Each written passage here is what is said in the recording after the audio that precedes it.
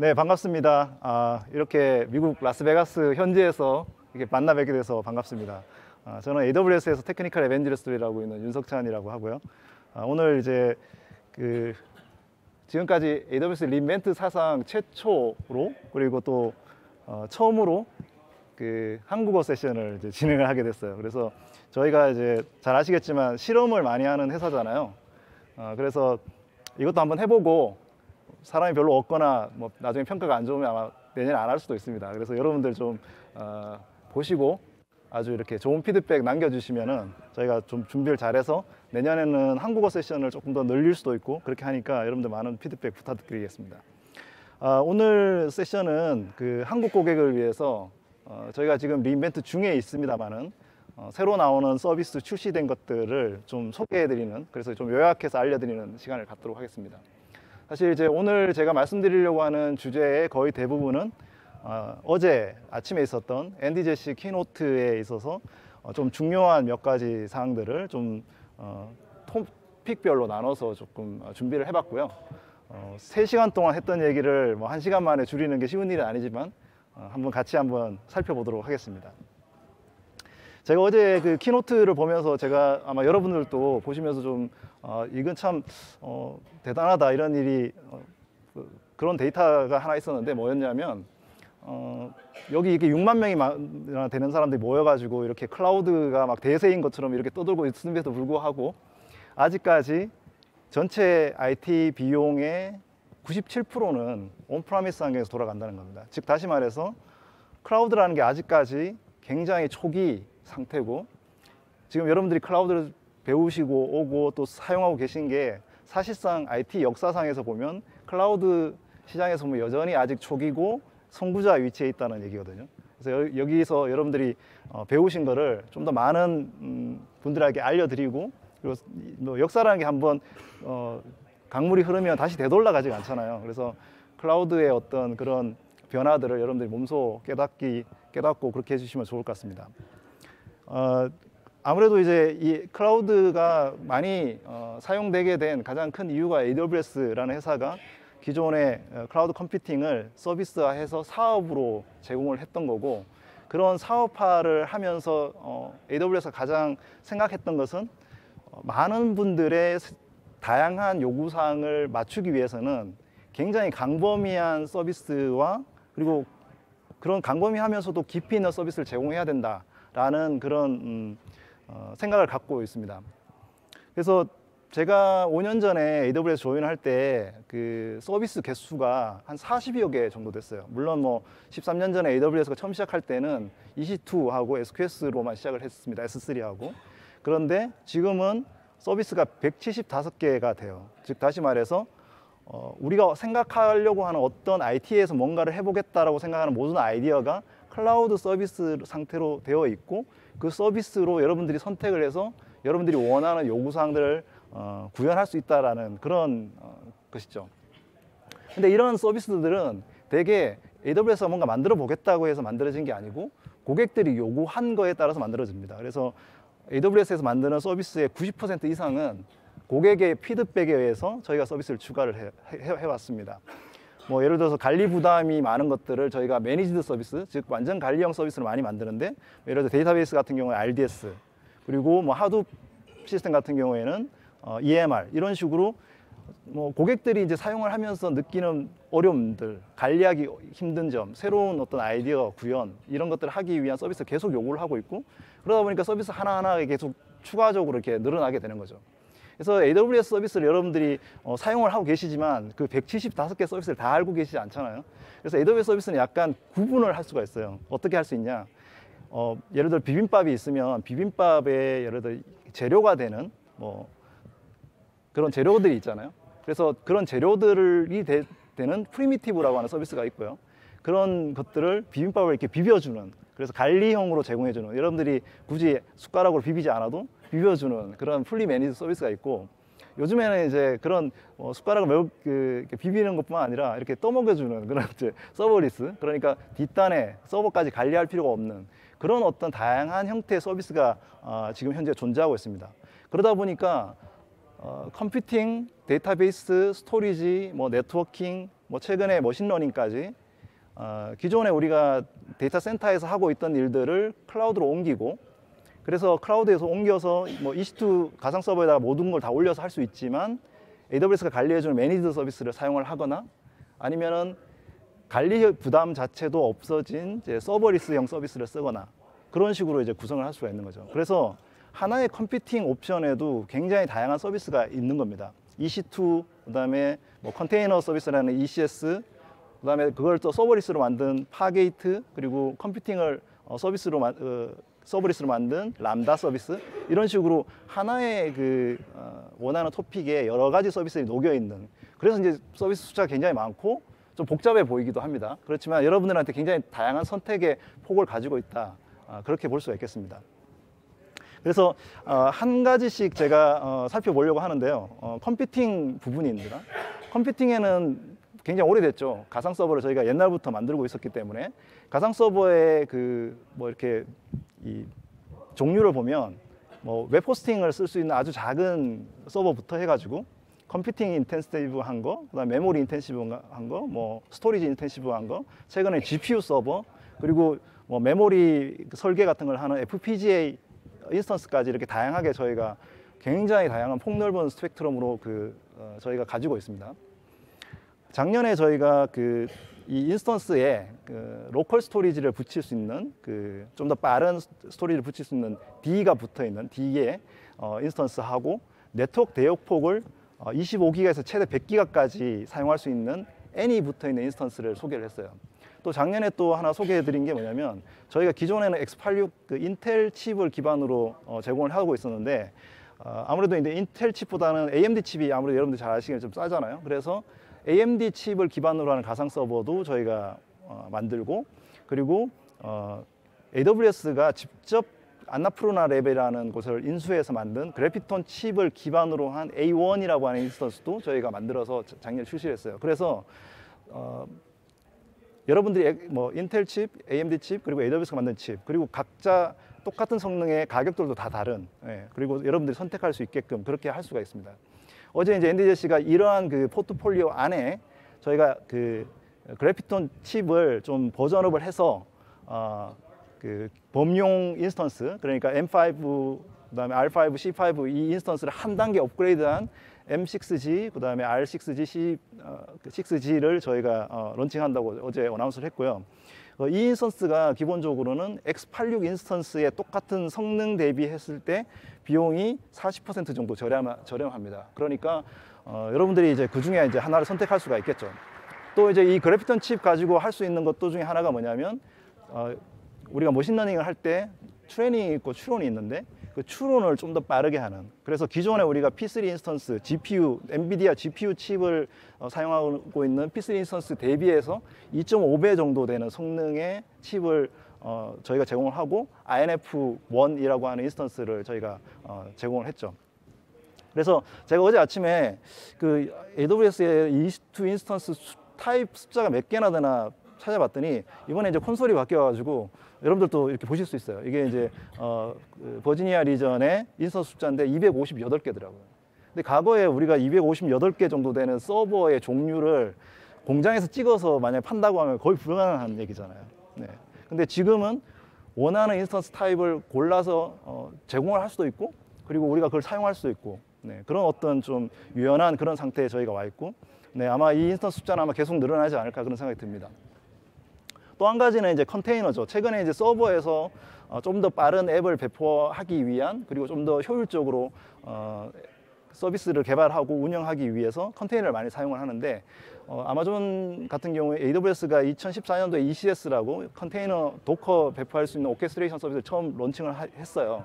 그리고 이제 요즘엔 쿠버네티스가 오케스트레이션 도구로 많이 사용하고 있기 때문에 EKS라는 서비스를 제공하고 있고, 아까 제가 말씀드린 대로 서버리스 기반으로 저희가 파게이트라고 하는 서비스를 제공을 하고 있습니다. 그러니까 결국은 ECS나 EKS도 뒷단 백그라운드는 또 서버를 관리해야 될 부분이 있지 않습니까? 노드에. 노드 서버를 관리하지 않고 그냥 컨테이너 이미지만 배포해도 되는 그게 파게이트입니다. 그래서 어제 이제 발표된 것 중에 그리고 키노트에서 굉장히 막수를 제일 많이 받은 것 중에 하나가 EKS용 파게이트가 나온 거고요. 아직까지 이제 서울 리전에 이번에 런칭은 좀 안 해서 그런데 아마 곧 런칭을 할 거라고 생각이 듭니다. 근데 이것보다 더 중요한 게 뭐냐면은 저희가 그 컨테이너를 사용하는 데 있어서 비용을 좀 더 싸게 하는 방법을 찾는 거거든요. 저희가 최근에 이제 몇 주 전에 세이빙 플랜이라고 하는 걸 오픈했는데 여러분들이 아마 온디맨드, 그다음에 리저브드 인스턴스, 구매 인스턴스, 그다음 스팟 인스턴스 이런 구매 옵션이 있는 건 알고 계실 거예요. 각자 이제 주문형으로 쓰거나 아니면 예약을 해서 쓰거나 아니면 그때그때 굉장히 싼 가격에 비딩해서 쓰거나 이렇게 할 수 있는 가격인데 가격은 뭐 굉장히 차이가 많지 않습니까? 이 세이빙 플랜이라고 하는 거는 예약 인스턴트인데도 불구하고 굉장히 저렴하게 굳이 예약을 하지 않아도 불구하고 저렴하게 제공해 주는 게 세이빙 플랜이고요. 아마 여러분들이 세이빙 플랜을 사용하면 기존의 예약 인스턴트처럼 이렇게 돈을 미리 넣지 않아도 비슷한 가격으로 저희가 제공을 할 수 있고 또 어제 나온 키노트에 나오진 않았지만은 그 파게이트 스팟이라는 것을 런칭을 했어요. 그래서 예를 들어서 그 서버리스 컨테이너 서비스를 쓰는데 굉장히 뭐 짧은 시간 내에 빠른 워크로 돌리고 이제 그때그때 해야 되는 작업이다. 그러면은 파게이트 스팟 같은 걸 쓰면 최대 90%까지 비용을 절감할 수 있다는 거죠. 예. 그래서 아마 많은 피드백 중에 이제 파게이트가 약간 비용이 비싸다라는 이제 피드백이 있는데 이 세이빙 플랜이라든지 아니면 파게이트 스팟 같은 걸 사용하시면 비용을 굉장히 절감할 수가 있겠다고 생각이 듭니다. 서버리스 같은 경우는 이제 최근에 이제 가상 서버부터 해서 여러분들 아마 좀 나이가 드신 분들은 물리 서버에서 그 데이터 센터에 있는 서버에서 개발하신 분도 계시고 최근에는 젊은 세대 개발자들은 아예 그 데이터 센터에 있는 서버에서 개발하지도 않았던 그 클라우드로부터 개발을 시작하는 분들도 많아요 요즘에는. 그래서 물리 서버, 가상 서버, 컨테이너로 넘어서 다음 쪽으로 가는 진화 방향이 마이크로 서비스 환경에서 좀 더 빠르게 여러 개 서비스를 배포하는 서버리스 환경입니다. 그래서 뭐 오늘 이번 발표 아직까지는 이제 림피트 중이기 때문에 서버리스에 대한 발표는 아마 내일 버너보게스 박사님 키노트에서 좀 더 많은 얘기가 나오지 않을까 생각됩니다. 그래서 제가 이번에는 제가 스킵을 하고 넘어가도록 하겠습니다.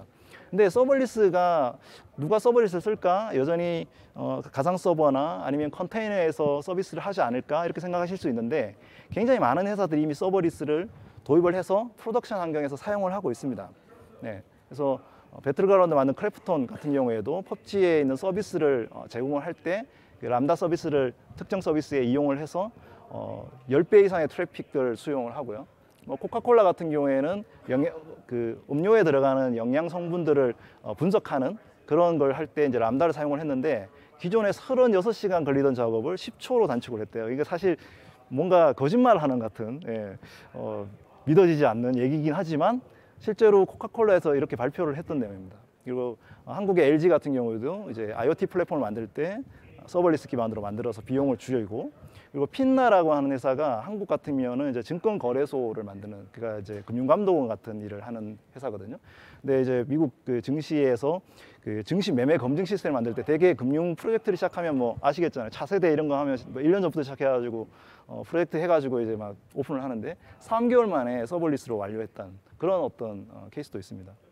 워싱턴 포스트 같은 경우는 뉴스 사이트인데도 불구하고 시간당 50회 이상 서비스 배포를 하고 이런 것들이 바로 고객의 니즈에 맞게끔 현대적으로 우리가 앱을 만들어서 빨리 배포하고 그리고 시장에 맞는 앱을 배포하는 어떤 진화 방향인 거거든요. 그래서 요즘에는 앱이 과거에 우리가 물리 서버에서 개발하던 방식의 시간 가지고는 사실은 고객의 요구에 만족하지 못한다. 그래서 많은 부분에서 변화가 있게 됩니다.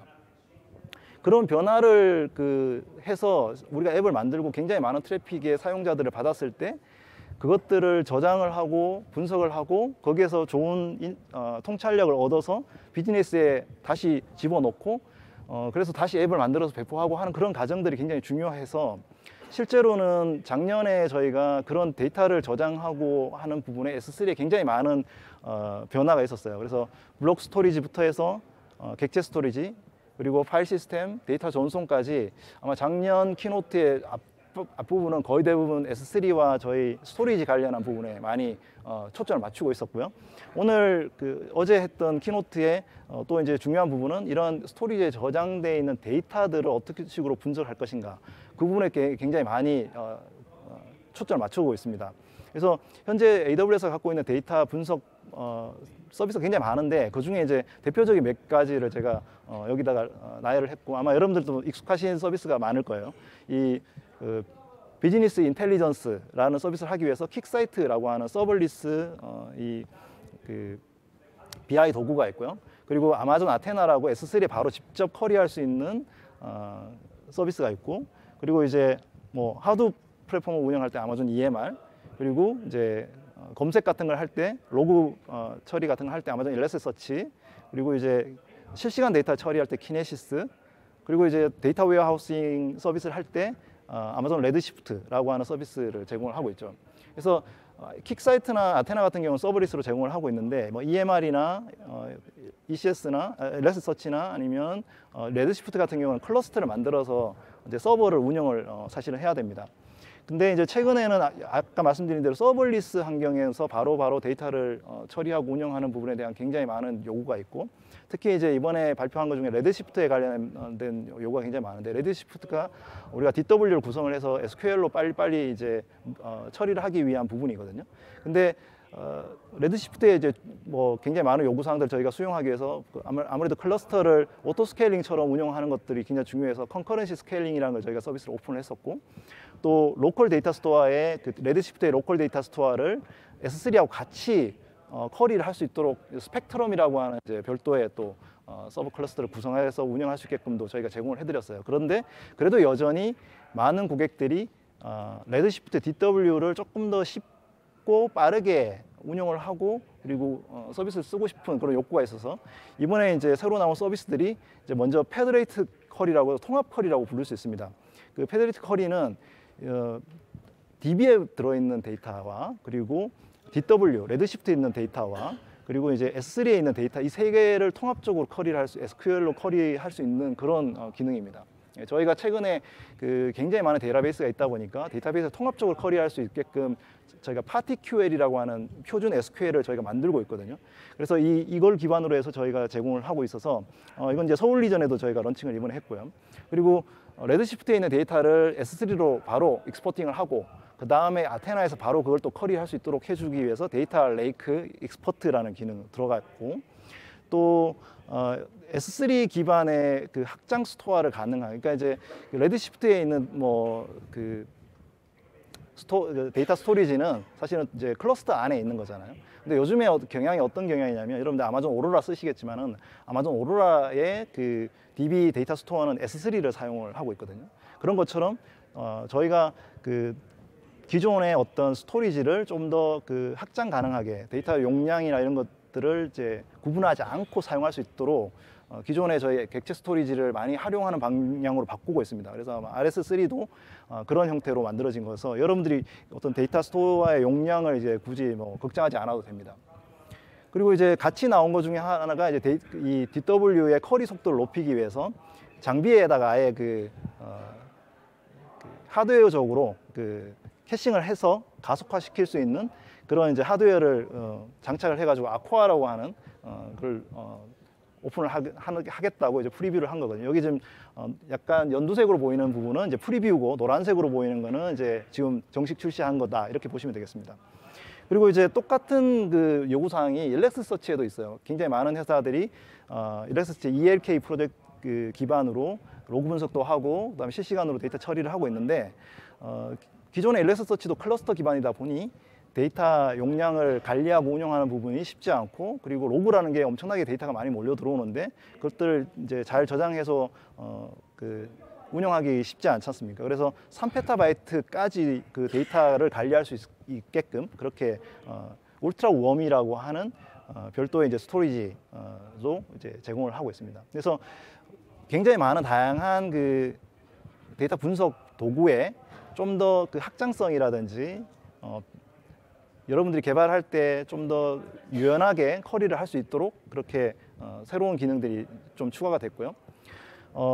이 부분은 데이터베이스도 마찬가지예요. 데이터베이스도 저희가 그 기존의 데이터베이스는 우리가 뭐 대부분의 우리가 애플리케이션 만들 때 보면 RDB 쓰고, 그리고 뭐 예를 들어서 웹사이트에 쇼핑몰이다 그러면 장바구니도 RDB 쓰고, 그다음에 그냥 상품 검색도 RDB 쓰고. 왜냐하면 하나의 애플리케이션 크게 붙어 있었기 때문에 사실 DB를 여러 개를 쪼개서 쓴다는 게 불가능했는데, 요즘에는 서비스들을 다 분리하면서 마이크로 서비스 환경을 만들다 보니까 각 서비스들이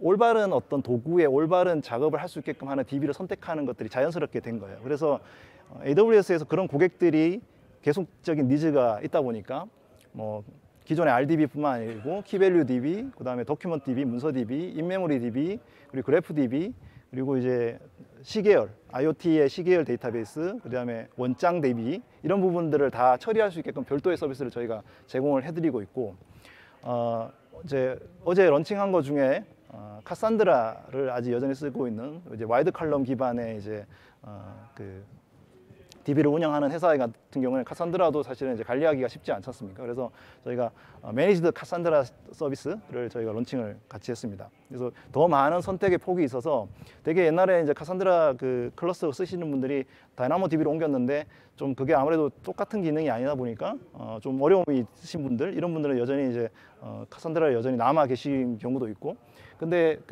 그런 경우에 좀 더 매니지드 AWS가 서비스 잘하는 그런 관리형 서비스로 이번에 런칭을 했다, 이렇게 보시면 될 것 같아요. 자, 이번에 이제 컴퓨팅과 데이터베이스 그리고 데이터 어널리틱스 플랫폼을 알아봤고요. 사실 이런 그 기반에서 중요한 게 뭐냐면은, 사실 컴퓨팅을 우리가 서비스를 애플리케이션 만들고 개발을 하고, 그 다음에 또 데이터를 저장해서 분석하고, 그리고 그런 것들이 왜 하느냐, 결국은 더 많은 사용자들한테 갖고 인사이트를 얻어가지고 비즈니스에 더 효과적으로 운영하기 위해서 하는 거거든요. 물론 이제 기획자들이 기획을 잘해가지고 사용자들이 많이 들어오고 이러면 좋겠지만, AWS나 아마존이 사실은 사업을 하면서 느낀 건 뭐냐면, 결국은 사용자의 피드백, 사용자가 어떻게 반응을 하느냐, 그 비헤이비어를 분석해서 거기서 오는 부분들을 빨리 우리가 알아내서 그걸 애플리케이션에 도입을 하고, 불필요한 부분은 삭제하고, 불필요한 기능은 빼고, 이제 필요한 기능들 위주로 계속 구성을 하면서 이터레이션을 돌리는 것이 굉장히 중요하다. 그러려면 결국은 여러분들이 최근에 인공지능이라고 하는 부분, 그런 부분들을 여전히 도입을 해야 해서 해야 된다라는 부분입니다. 그러니까 현재 우리가 개발하고 있는 방식이 최근에 머신러닝 또는 딥러닝이라는 걸 통해서 굉장히 변화가 크고 변화가 많습니다. 그래서 지금은 개발자들이 나는 뭐 인공지능하고 별로 상관없는데, 난 옛날에 수학도 잘 모르고 그랬는데 라고 하시더라도, 지금은 그런 시대가 지나서 이미 개발자들이 인공지능을 그냥 몸으로 체득을 해서 해야 된다라는 시대가 온 거예요. 그러니까 AWS가 얼마나 그런 부분에 미리 저희가 생각을 해서 몇 년 전부터 이런 3가지 스택으로 저희가 개발자들의 입맛에 맞게끔, 그래서 개발자들이 고급 개발자, 데이터 사이언티스트인 경우에는 각자의 모델을 잘 만들어서 비즈니스에 도입할 수 있게끔 하는 머신러닝 프레임워크와 인프라 하단에, 그리고 이제 그런 팀이 없거나 그런 사람들을 뽑기 힘든 경우에는 기존에 있는 모델이나 아니면 모델을 좀 더 만들 때 좀 더 쉽게 만들어서 쓸 수 있게끔 하는 중간에 이제 머신러닝 서비스로 세이지메이커를 저희가 출발을 해서 만들었는데, 이 서비스, 그리고 이제 기존에 애플리케이션 개발하는 회사인 경우에는 굳이 이제 모델 트레이닝이나 이런 것까지 하지 않더라도 범용적인 어떤 AI 기능들을 앱에 도입할 수 있게끔 해주는 AI 서비스, 이런 식으로 저희가 이제 나눠놓고 개발자들이 원하는 것들을 선택할 수 있게끔 했거든요. 그리고 이제 여러분들이 머신러닝으로 모델을 만든다고 해도 그게 100% 다 맞지는 않아요. 제가 이전에 다음에 근무를 할 때 음악 검색이라는 것을 만들 때, 음악이 이제 DNA를 뽑아가지고 트레이닝을 해서 한국 음악들은 빨리빨리 이렇게 10초만 들려줘도 검색을 해서 알 수 있는데, 팝송 같은 경우는 굉장히 곡이 많잖아요. 클래식도 많고. 그런 거는 우리가 데이터가 적어서라도 사실 쉽게 하기 어렵거든요. 그런 경우는 실제로 머신러닝을 이제 전 세계에서 이렇게 돌리는 외국 회사가 있는데, 그 회사에 있는 것들을 사용을 해서 한 80%는 우리가 갖고 있는 모델로 돌리고, 한 20%는 그런 이제 롱테일의 어떤 데이터들은 서드 파티를 돌리는 거거든요. 여기서 우리가 이 프레임을 하나를 선택하는 게 아니라, 여러분들이 어떤 모델을 만들고 난 다음에 나머지 좀 더 필요한 어떤 아주 좀 더 높은 정확성을 높이기 위해서 AI 서비스를 조합을 해서 사용을 하더라도 무방할 거라고 생각이 됩니다. 그래서 AI 서비스에 보면 비전 기술이라든지 아니면은 음성 인식, 합성, 그리고 번역 기능, 그리고 자연어 처리 기능, 그리고 이제 뭐 뒤에도 제가 설명을 드리겠지만 예측이라든지 개인화 이런 쪽까지도 이제 다양한 그 AI 서비스를 제공을 하고 있습니다. 이 프레임워크들을 여러분들이 좀 잘 이용을 하시면 좋을 것 같고, 간단하게 이제 여러분들 딥러닝, 제가 뒤에서 이제 나오는 용어들을 설계하기 위해서 딥러닝에 대한 간단한 이해를 잠깐 드리려고 합니다. 아마 잘 아시는 내용일 거라고 생각이 드는데, 딥러닝이라고 하는 것이 사실은 신경망 학습법이라는 방법을 통해서 그 모델을 만들고, 그리고 기계학습을 해서 이제 정답을 얻어내는 과정입니다. 그래서 뭐 학습되지 않은 신경망 모델이 있다면 여기에 학습 데이터를 넣어요. 뭐 가장 대표적인 게 괴냐 고양이냐를 판별하는 데이터를 넣게 되는데, 이런 프레임워크를 이런 데이터를 훈련하게 해주는 이제 딥러닝 프레임워크이 텐서플로우나 MXNet이나 파이토치 이런 게 있고요. 그래서 뭐 샘플용 데이터를 집어넣었을 때 이제 개 고양이를 판단하는 기본적인 이제 모델이 나오면, 그 모델을 가지고 실제로 이제 개 사진, 고양이 사진을 넣었을 때 그게 정답이 나오는지 확인을 하는 것이 바로 추론이라고 하는 과정입니다. 그러니까 추론이라고 하는 과정이 말이 어렵지, 그냥 여러분들이 서비스에서 쓰는 거예요, 그 모델을. 근데 이제 뭐 개를 넣어서 개가 나오고 고양이를 넣어서 고양이 나오면 진짜 잘 맞는 건데, 이상하게 이제 개처럼 생긴 고양이가 있어가지고 좀 제대로 안 나왔다. 그러면 이제 이걸 새로운 데이터로 다시 학습을 해가지고 좀 더 좋은 이제 모델로 만들고 이런 과정을 거쳐야 됩니다. 그랬을 때 우리가 이제 필요한 AWS 서비스가 그 모델 트레이닝, 훈련을 할 때 이제 GPU 서버들 이런 것들이 필요하고요. 그리고 이제 모델 추론을 할 때는 추론용 칩들 이런 게 필요합니다. 그래서 아마존 일래스틱 인퍼런스 또는 인프렌시아라고 하는 칩들, 그리고 아까 INF1이라고 하는 그 그래피톤2 기반의 추론 칩이 여기서 사용이 되는 겁니다. 그래서 이 딥러닝은 크게 훈련과 추론이 있다. 그렇게 보시면 되겠고, 이 두 가지를 다 같이 이렇게 해주게끔 도와주는 게 바로 세이지메이커 서비스다, 이렇게 보시면 되겠습니다. 이 딥러닝 그 프레임워크들도 아마 여러분들 대부분 텐서플로우를 많이 이제 사용하고 계실 거고, 그 텐서플로우가 사실은 뭐 굉장히 그 돌리는 환경과 사용자들의 PC 상황과 그다음에 데이터의 수준에 따라서 굉장히 다양한 어떤 퍼포먼스를 내요. 그래서 AWS는 그 기존의 텐서플로우, 그다음에 파이토치, MXNet의 그 프레임워크를 AWS 클라우드에 있는 하드웨어에 최적화된 상태로 저희가 옵티마이제이션을 해서 새로운 버전을 저희 그 머신 이미지에 아마존 딥러닝 머신 이미지가 있는데, 딥러닝 머신 이미지에 담아서 제공을 하고 있거든요. 그래서 저희가 이 그 마스크 RCNN이라고 하는 그 모델을 돌렸을 때 굉장히 빠른 그 성능을 보이고 있는, 20% 이상 빠른 그 성능을 보이고 있는 것을 이제 보실 수가 있어요. 그래서 여러분들이 그 AWS에 있는 그 딥러닝 이미지를 쓰기만 해도 기본적으로 여러분 그 오픈소스로 나와 있는 그 버전보다 더 옵티마이제이션 버전을 쓰고 있다, 이렇게 보시면 될 것 같습니다. 그리고 이제 기계학습 과정이라는 게 사실은 빅데이터 분석하고도 비슷해서 데이터를 수집하고, 그다음에 이제 필요한 최적화된 알고리즘을 선택을 하고, 그리고 그거를 인프라를 세팅을 한 다음에 모델 트레이닝을 하고, 거기서 나온 이제 개냐 고양이냐를 잘 판별하는 모델을 서비스 배포단에다가 API로 오픈을 해가지고 이제 사진이 들어왔을 때 개 고양이 판단을 해주고 이렇게 해주는 작업, 이 파이프라인을 이제 되게 거치게 됩니다. 근데 사실 그 과정에 사람이 매뉴얼하게 해야 되는 일들이 많고, 또 실제로 아까처럼 이제 고양이처럼 생긴 개가 왔을 때 이제 데이터를 다시 트레이닝을 해야 되는 그런 그 과정들 계속 이제 추가가 되죠. 그래서 이 과정들이 사실은 계속적으로 반복이 되고 사람이 해야 되는 일이 굉장히 많아요. 근데 이런 부분들을 아마존 세이지메이커가 해주고 있고요. 그래서 모델 개발부터 그 모델 그 훈련, 배포까지 모든 과정에서 세이지메이커가 완전한 관리형으로 서비스를 제공을 하고 있습니다. 그리고 작년 한 해 동안 50개 이상의 서비스 런치가 있었어요. 그래서 많은 개발자들이 어려워하는 게 뭐냐면 데이터 그 라벨링 하는 거, 사람이 직접 라벨링을 해야 되는 게 어려운 것들, 그거를 이제 그라운드 트루스라고 하는 서비스가 인공지능으로 라벨링을 하고, 일부는 이제 사람이 라벨링을 할 수 있게끔 해주는 일종의 시스템입니다. 그런 거. 그리고 이제 모델 같은 경우도 굉장히 다양한 모델을 뭐 사고 팔 수 있는 일종의 마켓플레이스. 그리고 이제 최근에 이제 한참 뜨고 있는 강화학습, 아마 딥레이서가 강화학습 기반으로 만들어져 있는데, 세이지메이커의 이제 RL 강화학습 서비스.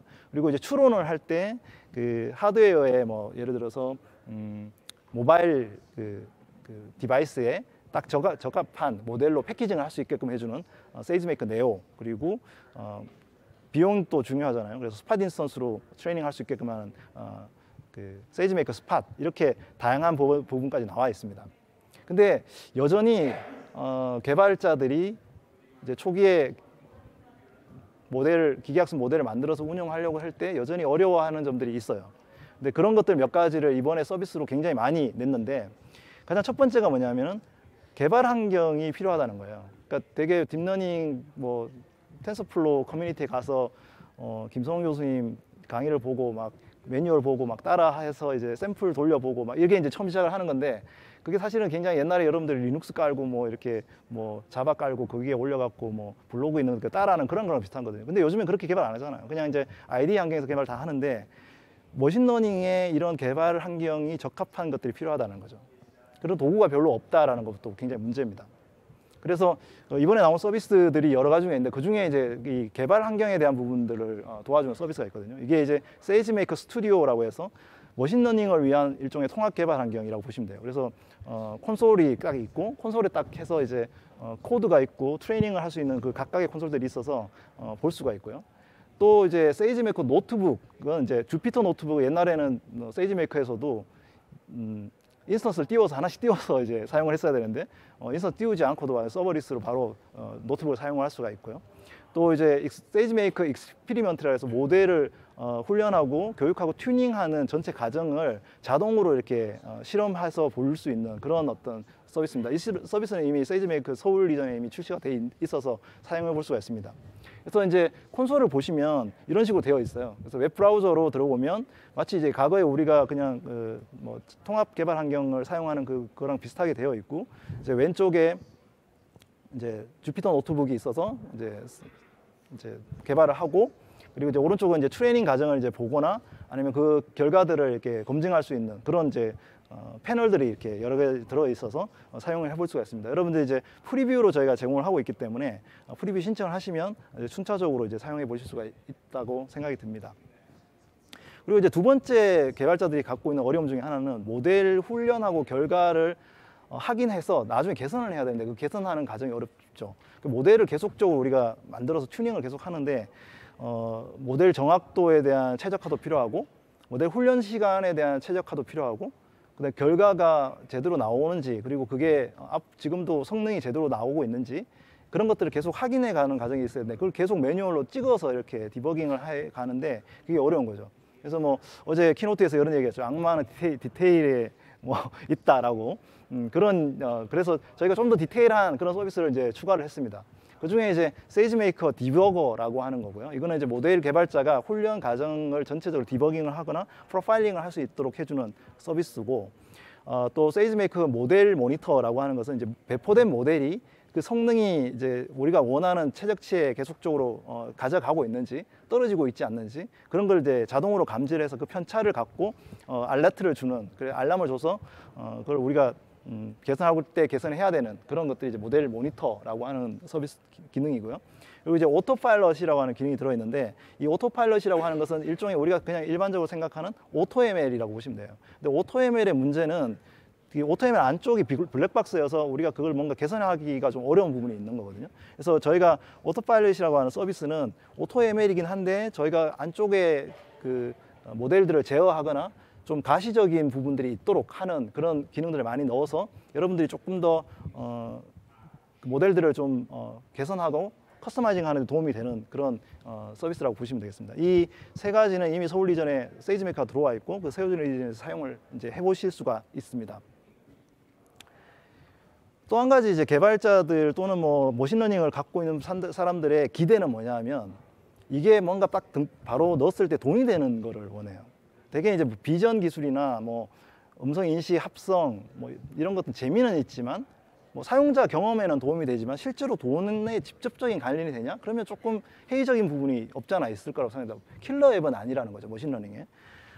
저희가 작년에 아마존 퍼스널라이즈랑 아마존 포캐스트라고 하는 서비스를 런칭을 했는데 이 서비스가 뭐냐면 아마존이 워낙 리테일을 많이 하다 보니까 상품 뭐 재고 창고도 운영을 하고 물류도 운영을 하고 그리고 쇼핑몰의 그 사용자들의 개인화 추천도 많이 하고 하다 보니 그런 어떤 기능들을 저희가 AI 서비스로 API 서비스로 제공을 한 게 이 퍼스널라이즈와 포캐스트인데 사실 다른 회사들이 할 수 없는 것들이죠, 그죠? 그래서 아마존에서만 굉장히 유일하게 있었던 서비스고, 그러다 보니까 굉장히 많은 고객들이 이것들을 이제 직접 갖고 와서 돌려봤던데, 돌려보니 효과가 좋더라는 거예요.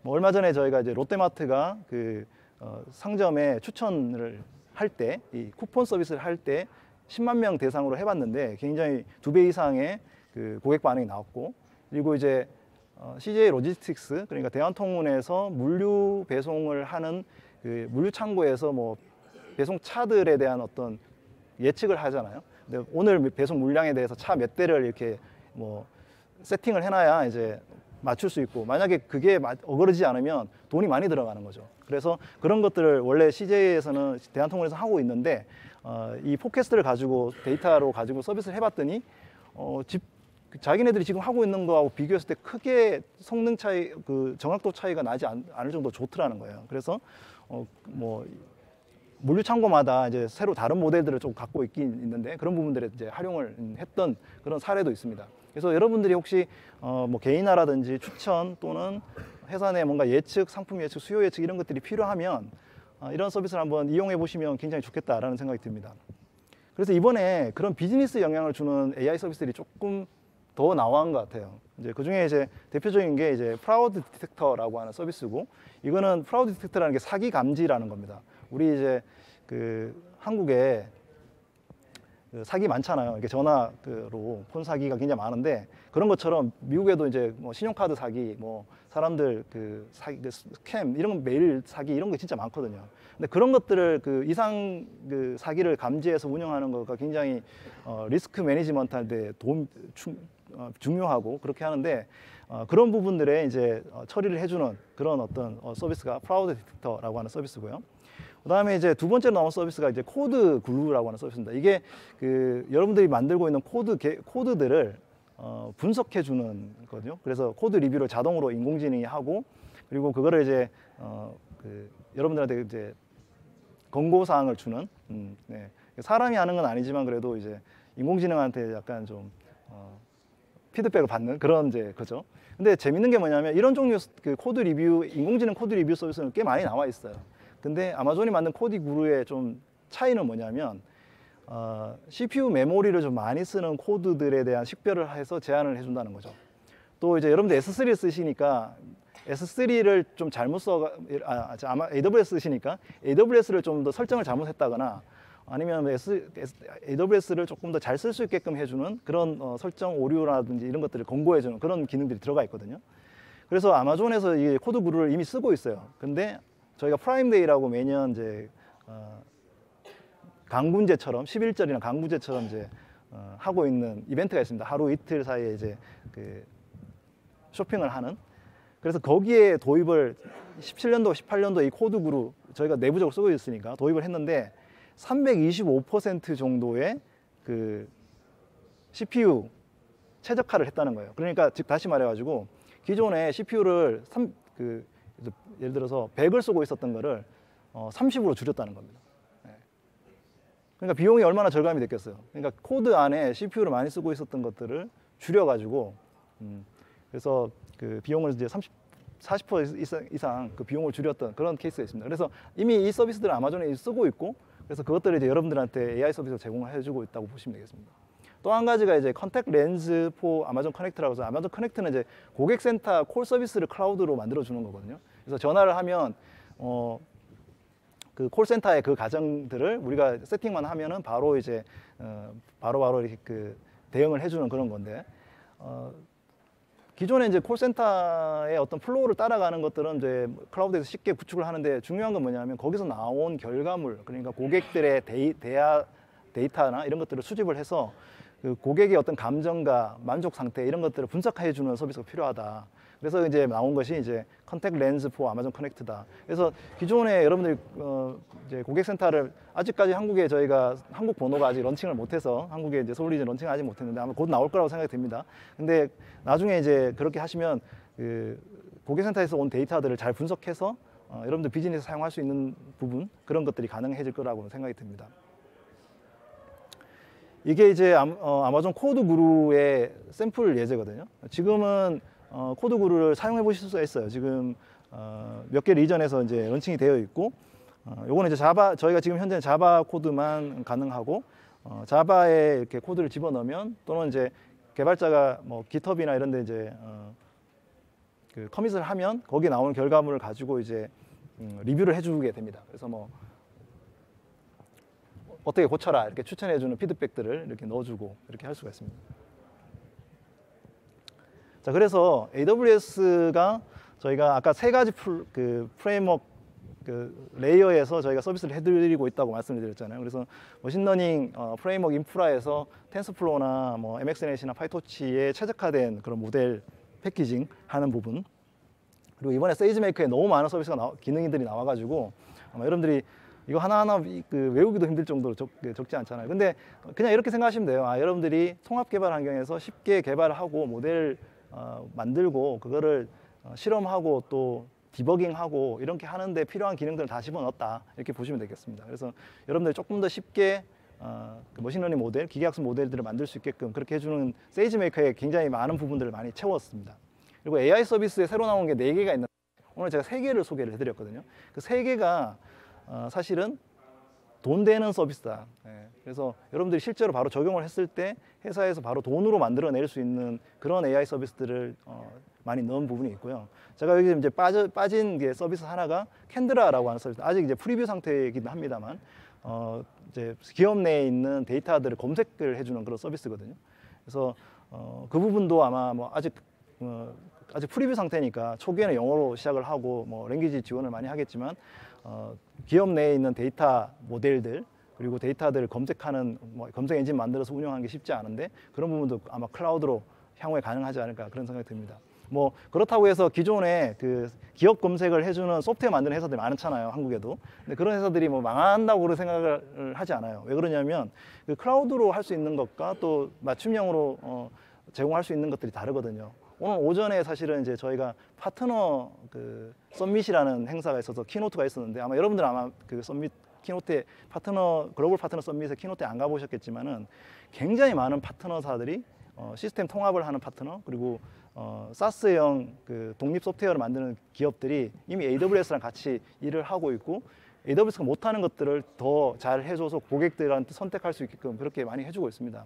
뭐 여러분들 엑스포장에 가보시면 진짜 많은 회사들 있잖아요. 다 파트너들이고, 지금은 클라우드라는 게 AWS가 그런 파트너들과 고객들과 일종의 생태계처럼 되어 있어서 AWS가 서비스를 만든다고 해도 다른 파트너와 같은 경쟁, 그래서 여러분들은 어떤 솔루션을 선택하느냐 여러분 마음인 거죠. 네. 그래서 저희가 조금 더 좋은 서비스를 또 많이 내고, 또 그걸 또 파트너들이 같이 만들어내고, 또 어떤 고객이 원하는 새로운 솔루션을 만들어내는 그런 과정이 가능할 거라고 생각이 듭니다. 그래서 이 3가지 프레임워크에 좀 새로운 서비스들을 이번에 이제 많이 추가를 했습니다.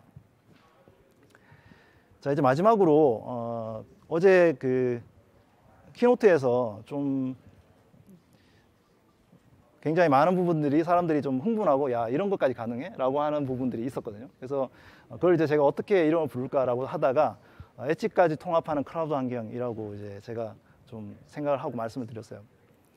우리가 한국에 있으면 잘 모르는 것 중에 하나가 뭐냐면은, 한국은 이제 굉장히 작은 나라고, 그리고 네트워크가 잘 되어 있고, 어디 가도 인터넷이 잘 터지고 멋지잖아요. 예, 뭐 세상에서 제일 좋은 나라 중에 하나입니다. 아마 한국 외국에 나와 보시면 더 느끼실 거예요. 오늘 여기 이제 여기 오시는데도 힘드셨죠, 그죠?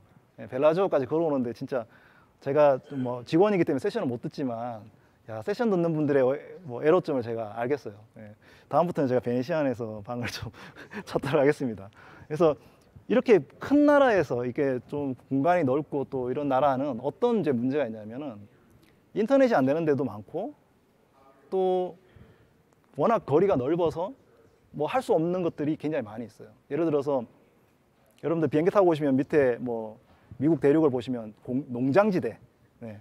트랙터 같은 거에 다 요즘에 IoT 막 기계 해가지고 이제 자동으로 지가 뭐 보리 깎고 막 이렇게 하는 거를 트랙터를 많이 요즘 이제 만들고 있는데, 그런 데는 인터넷이 거의 안 됩니다. 이게 뭐 고속도로를 가더라도 와이파이가 아니라 셀도 잘 안 잡혀요. 이게 모바일도 잘 안 잡히는.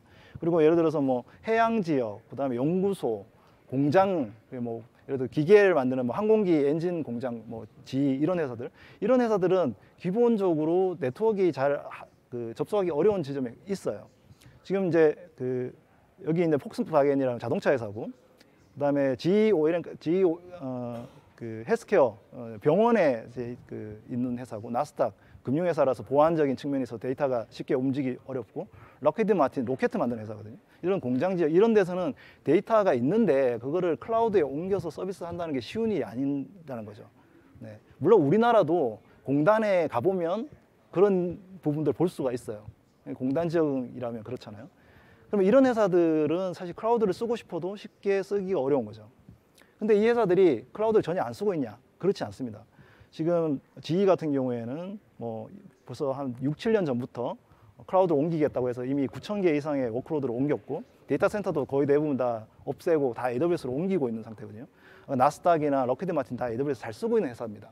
근데 이 회사들이 어떤 요구를 하냐면, 우리가 AWS 잘 쓰고 있는데 클라우드에서 이 엣지에 있는, 그러니까 네트워크가 잘 안 되고 엣지에 있는 부분도 좀 지원을 하게끔, 그래서 그냥 하나의 애플리케이션을 만들어서 클라우드에 배포하면, AWS에 배포하면 그거를 그냥 엣지에서도 쓰게끔 좀 해주세요 라고 하는 고객 피드백이 있는 거예요. 그래서 저희가 만든 서비스가 아웃포스트라고 하는 서비스입니다. 되게 이제 이 아웃포스트를 많은 분들이 오해하고 있는 게, 이제는 그러면은 멀티 클라우드를 할 수 있게 그냥 온프라미스 데이터 센터에서 내가 그냥 AWS 쓸 수 있게끔 해주는가 보다 라고 생각하시는 부분이 많은데, 실제로 아웃포스트를 만든 계기는 뭐냐면, 이미 AWS를 잘 쓰고 있는 대기업들, 근데 온프라미스 환경을 버릴 수가 없는 그런 아주 특수한 환경에 있는 회사들이 똑같은 애플리케이션을 AWS에 배포하고 온프라미스에도 운영할 수 있게끔 해달라는 요구 때문에 만들어진 거예요. 그래서 사실 클라우드를 도입도 안 해본 회사가 야 이제 아웃포스트 나왔으니까 데이터 센터에다가 AWS 집어넣으면 되겠구나 라고 생각하면 약간 오산이에요. 네. 이미 클라우드에서 잘 쓰고 있는 회사들이 아마 아웃포스트의 주요 고객일 거고, 아까 제가 보여드린 로고의 회사들이 이미 아웃포스트를 프리뷰 상태로 쓰고 있는 회사들입니다. 다행인 거는 이제 이 아웃포스트는 런칭하자마자 서울 리전에 나왔어요. 그래서 되게 이제 AWS 서비스가 주로 미국 동부 서부 리전하고, 그다음에 유럽 리전에 먼저 런칭하고, 아시아 같은 경우에는 뭐 싱가포르나 시드니나 도쿄에 먼저 런칭하고 그다음에 서울로 오는데, 왜냐하면 여러분들도 서비스 이제 해보시면 아시겠지만 모든 서비스 한 방에 이렇게 다 배포할 수가 없잖아요, 그죠? 조금씩 배포하게 됩니다. 그래서 그렇게 되는데, 다행히 감사하게도 이제 아웃포스트를 이제 사용해 볼 수가 있습니다. 이 아웃포스트 콘솔에 들어가시면 이제 이런 식으로 되어 있고요. 서울 리전 보시면 이상하게 딱 진짜 다른 리전 안 되고 서울 리전 이렇게 되는 게 진짜 신기한 건데, 이렇게 보이고 있고요. 또 아웃포스트가 뭘 하냐? 아웃포스트는 그냥 여러분들 들어가시면 먼저 해야 되는 게 이런 렉을 주문하는 거예요. 네. 여러분들 이제 엑스포장에 가시면 AWS 부스에 가면 이 렉을 보실 수 있어요. 어제부터 저걸 전시를 하고 있거든요. 혹시 이제 엑스포장 가가지고 이제 뭐 티셔츠랑 이거 다 가져왔는데 다시 안 갔다 그러면 이제 한번 다시 가서 이 렉을 한번 보십시오. 사실 이제 클라우드 환경을 쓰는 회사인데 렉을 다시 본다는 게, 오늘도 제가 보고 왔는데 야 진짜 생경하다 이런 생각이 들었어요. 네. 이 렉에는 렉을 주문하면 여러분들 데이터 센터에 이제 이 렉 아니면 회사 사무실에 갖다 놓을 수도 있어요.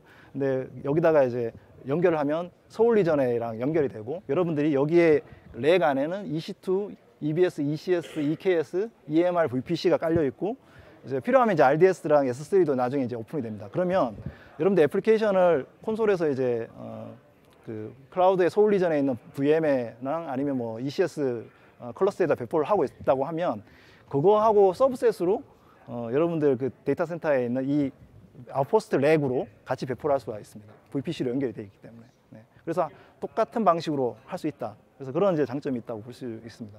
렉 구경 한번 해보시면 좋을 것 같아요. 또 한 가지는 이제 한국도 그렇지만 최근에 이제 5G 환경이 대세가 되면서 5G 컨텐츠라는 게 좀 대역폭이 굉장히 높은 컨텐츠잖아요. 옛날에 우리가 뭐 스마트폰 처음 나왔을 때 PC 환경이나 아니면 뭐 2G나 3G 환경에서 뭐 왑이라고 해서 이제 모바일 뭐 웹브라우저로 이렇게 하던 것들을 앱으로 바꾸면서 굉장히 많은 변화가 있었잖아요. 아마 5G 환경이 되면 더 많은 변화가 있을 거라고 생각이 드는데, 그 5G 환경이라는 건 굉장히 높은 대역대를 가지고 있고, 그 대역대는 사실은 되게 통신사들이 가지고 있는 거잖아요. 5G 사용자랑 통신사 사이의 대역대인데, 만약에 우리가 AWS 클라우드 서울 리전에 서비스를 한다면 그 사이는 다시 인터넷이기 때문에 대역폭이 줄어드는 영역 부분이 분명히 존재할 겁니다. 그래서 5G 환경에서 우리가 고객들한테 더 좋은 사용자 경험을 주기 위한 서비스를 하려면 결국 5G 망에 직접 서버를 갖다 놓고 거기서 서비스를 해야 됩니다. 그거는 아마 기존에 우리가 망이 많아질 때 뭐 예를 들어 강대역 망으로 브로드밴드로 갈 때, 그다음에 스마트폰으로 갈 때도 똑같이 해왔던 일들이에요. 그래서 AWS 웨이브랭스라고 하는 서비스가 이번에 런칭을 내년에 이제 런칭을 하는데, 이 웨이브랭스가 뭐냐면 그 5G 환경의 그 통신사의 데이터 센터에다가 AWS 렉들을 배치를 하고 여러분들은 그냥 앉아서 서울 이전에 배포하듯이 배포를 하면 5G 망에 있는 데이터 센터에 바로 쓸 수 있는 그런 형태로 서비스를 받을 수 있는 거죠. 그래서 또 다행인 것이 이제 한국의 SK텔레콤이 이제 5G 서비스를 지금 시작하고 있는데 이번에 같은 통신사 그 제휴 통신사가 됐습니다. 그래서 버라이오존 어제 이제 버라이오존 그 CEO랑 이제 뭐 파이어사이드 챗을 했는데 버라이오존, 보다폰, 그다음에 KDDI, SK텔레콤 이렇게 처음 시작을 하고 있고, 여러분들이 이제 만약에 5G의 컨텐츠를 준비하고 계시다면은 뭐 클라우드를 통해서더라도 충분히 서비스를 할 수 있다 이렇게 보시면 될 것 같습니다. 자, 뭐 제가 굉장히 많은 양의 내용을 좀 소개를 해드렸는데요. 제가 여러분 서비스 하나하나들을 그냥 뭐 이렇게 제가 자세하게 설명드리는 게 아니라 사실 어떤 서비스가 나올 때는 그 서비스의 배경을 아는 것이 굉장히 중요하거든요. 그래서 그 배경을 안다면 그 서비스를 좀 더 잘 사용하고 정확하게 올바른 위치에 사용할 수 있을 거라는 생각이 들어서 제가 조금 그런 배경들을 설명한다고 조금 어떻게 보면 장황하게 설명을 했을 수도 있습니다. 여러분 잘 아는 내용일 수도 있고, 근데 다시 한번 복습한다고 생각하시고 또 여러분들이 새로 나온 서비스가 이런 배경이 나왔기 때문에 여러분들의 어떤 부분하고 잘 맞는다면 이제 프리뷰로 신청도 하시고 뭐 카운트 매니저한테 요청을 하시고 해서 미리 한번 써보시고 또 테스트도 해보시면 좋을 것 같습니다. 이제 리인벤트가 이제 거의 이제 끝이 와 있잖아요. 이제 내일이면 사실은 마지막 키노트가 있고 끝나는데, 사실 내일 키노트가 개발자들한테는 약간 하이라이트가 됩니다. 왜냐하면 보노보게스 박사님 키노트가 기술적인 변화에 대한 좀 통찰력을 잘 매년 이제 생각을 하셔가지고 얘기를 하셔서 기술적인 비전이나 이런 부분들 알려주는 그런 세션이거든요. 그래서 꼭 여러분들이 한국 분들 잘 아시겠지만 다 키노트 예약이 되어 있으니까, 또 앞자리에 좋은 자리 예약도 있으니까 꼭 가셔가지고 좋은 시간 보내시고 내일 런칭되는 서비스도 있거든요. 네, 그런 내일 런칭되는 서비스도 한번 즐기시면 좋을 것 같습니다. 저희가 리인벤트 뭐 이게 행사에 워낙 정보들이 많다 보니까 몇 가지만 제가 알려드리면, 제가 지금 소개해드린 양 또는 키노트에서 발표한 거 외에도 런칭된 기능들이 굉장히 많아요. 네, 그래서 그 런칭되는 기능들은 AWS의 What's New 페이지에 가시면 리인벤트 페이지가 따로 있고 그 페이지에서 보실 수가 있고요. 그리고 이제 한국 블로그에서 제가 매일 지금 제가 요약을 해서 올려드리고 있는데 세부 블로그도 지금 이제 번역을 이제 순차적으로 하고 있거든요. 그래서 아마 다음 주, 그 다음 주 계속 이렇게 뭐 한 블로그 아마 번역해야 될 게 한 뭐 50개 가까이 될 텐데 이제 소개를 해드릴 겁니다. 뭐 다 읽어보시라는 건 아니고 여러분들 관심 있는 건 이제 찾아보시면 좋을 것 같고요. 그리고 이제 그 리인벤트 지금 세션들 여러분 많이 들으시잖아요. 세션들 영상들이 지금 이제 유튜브에 올라오고 있습니다. 네. 지금 제가 여기 적혀 있는 유튜브 계정은 저희 공식 유튜브 계정이고, 따로 AWS 이벤트라고 하는 유튜브 그 계정이 따로 만들어졌어요. 그래서 거기에 지금 유튜브 그 세션 영상들이 올라가고 있거든요. 그래서 그거는 이제 아마 저희가 그 카톡 채널이나 이걸 통해서 공지를 해드릴 거예요. 그리고 AWS 이벤트라고 검색하시면, AWS 이벤트 리이벤트라고 검색하시면 아마 그 채널을 찾을 수 있을 거라고 생각이 됩니다. 그리고 이제 마지막으로 저희가 뭐 매년 하고 있는 겁니다만, 리미트 끝나고 돌아오시면 못 가신 분도 계시고 그렇기 때문에 리인벤트 리캡 온라인 세미나를 저희가 제공을 하고 있습니다. 그래서 12월 17일 온라인으로 이제 오전하고 오후에 2시간 타임으로 이제 제공을 할 거고요. 아마 이제 여기 있는 그 회사의 특정 이제 고객들 같은 경우에는 회사 내부에서도 그 리캡을 해드리거든요. 저희 이제 솔루션 아키텍트들이 직접 가셔가지고 리캡을 해드릴 거고요. 근데 만약에 이제 회사에서 그런 게 없다 그러면 이제 온라인 세미나를 이렇게 보시면 좋을 것 같습니다. 네, 제가 이제 오늘 준비한 내용은 거의 다 마무리가 됐고요. 리인벤트 내일 이제 키노트가 끝나면 내일 저녁에 리플레이라고 하는 파티가 있습니다. 그래서 리인벤트가 좀 좋은 게 뭐냐면, 처음에 이제 여러분들 아마 전야제 행사 그 midnight madness 아마 이제 참석하신 분들 좀 재밌게 즐기셨을 것 같은데, 끝날 때도 이제 재밌게 파티로 끝납니다. 그래서 시작할 때 놀고 끝날 때 놀고 중간에 공부하고 뭐 이런 이제 그런 이제 컨셉을 갖고 있어요. 그래서 여러분들 내일 꼭 그 리플레이 가셔가지고 뭐 어떻게 보면 미국 문화, 미국 노는 문화라서 좀 뻘쭘할 수는 있습니다만, 그래도 이제 한번 좋은 경험이라고 생각하시고 뭐 디제잉도 즐기시고 또 게임도 많고 하니까 꼭 즐기시면 좋을 것 같습니다. 네, 오늘 이렇게 여기까지 오셔서 이렇게 같이 해주셔서 감사드리고요. 한국에 돌아가서 또 이제 자주 뵙도록 그렇게 하겠습니다. 네, 감사합니다.